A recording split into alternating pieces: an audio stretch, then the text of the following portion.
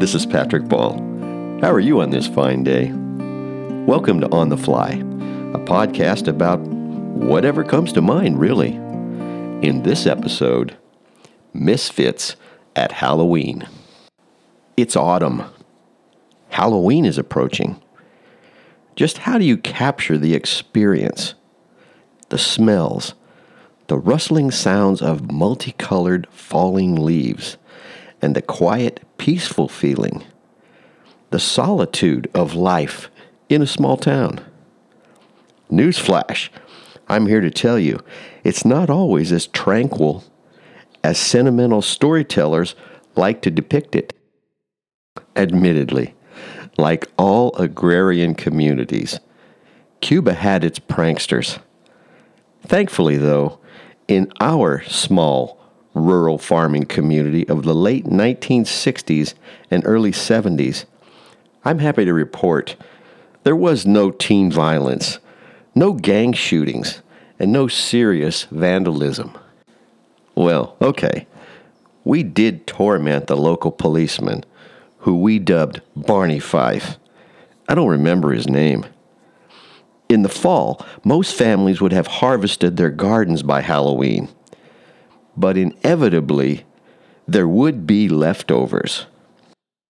A group of us would hide behind Jim Welch's garden fence on Main Street and hurl the leftover, soft, rotten tomatoes at Barney's squad car as he patrolled the town. For those of you who grew up or now live in a metropolitan area, patrolling our town meant cruising up and down Main Street at about 15 miles an hour, a remarkable distance of 0.6 of 1 mile.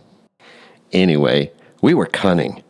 After dark, we would fill paper bags with rotten tomatoes and shower Barney's car as he patrolled Main Street. There were 3 of us, Perry, Nathan, and me. Immediately after a tomato clobbering, we would hightail it over the fences, through the backyards to Nathan's house, casually resting on his front porch as Barney drove up in front of the house. With trepidation, Barney would roll his window down and ask, "So what are you boys up to tonight?" "Nothing. We're just hanging out." As soon as he pulled away, in a flash, we were back behind that fence on Main Street, and yet again, he would get pounded with rotten tomatoes. We were stealth masters and projectile launch angle experts. Barney never caught us or even figured out it was us. The blame always went to the local high school boys who raced around town standing in the back of an old pickup truck. They were loud, obnoxious jerks. They deserved it. Ah, yes. Halloween memories.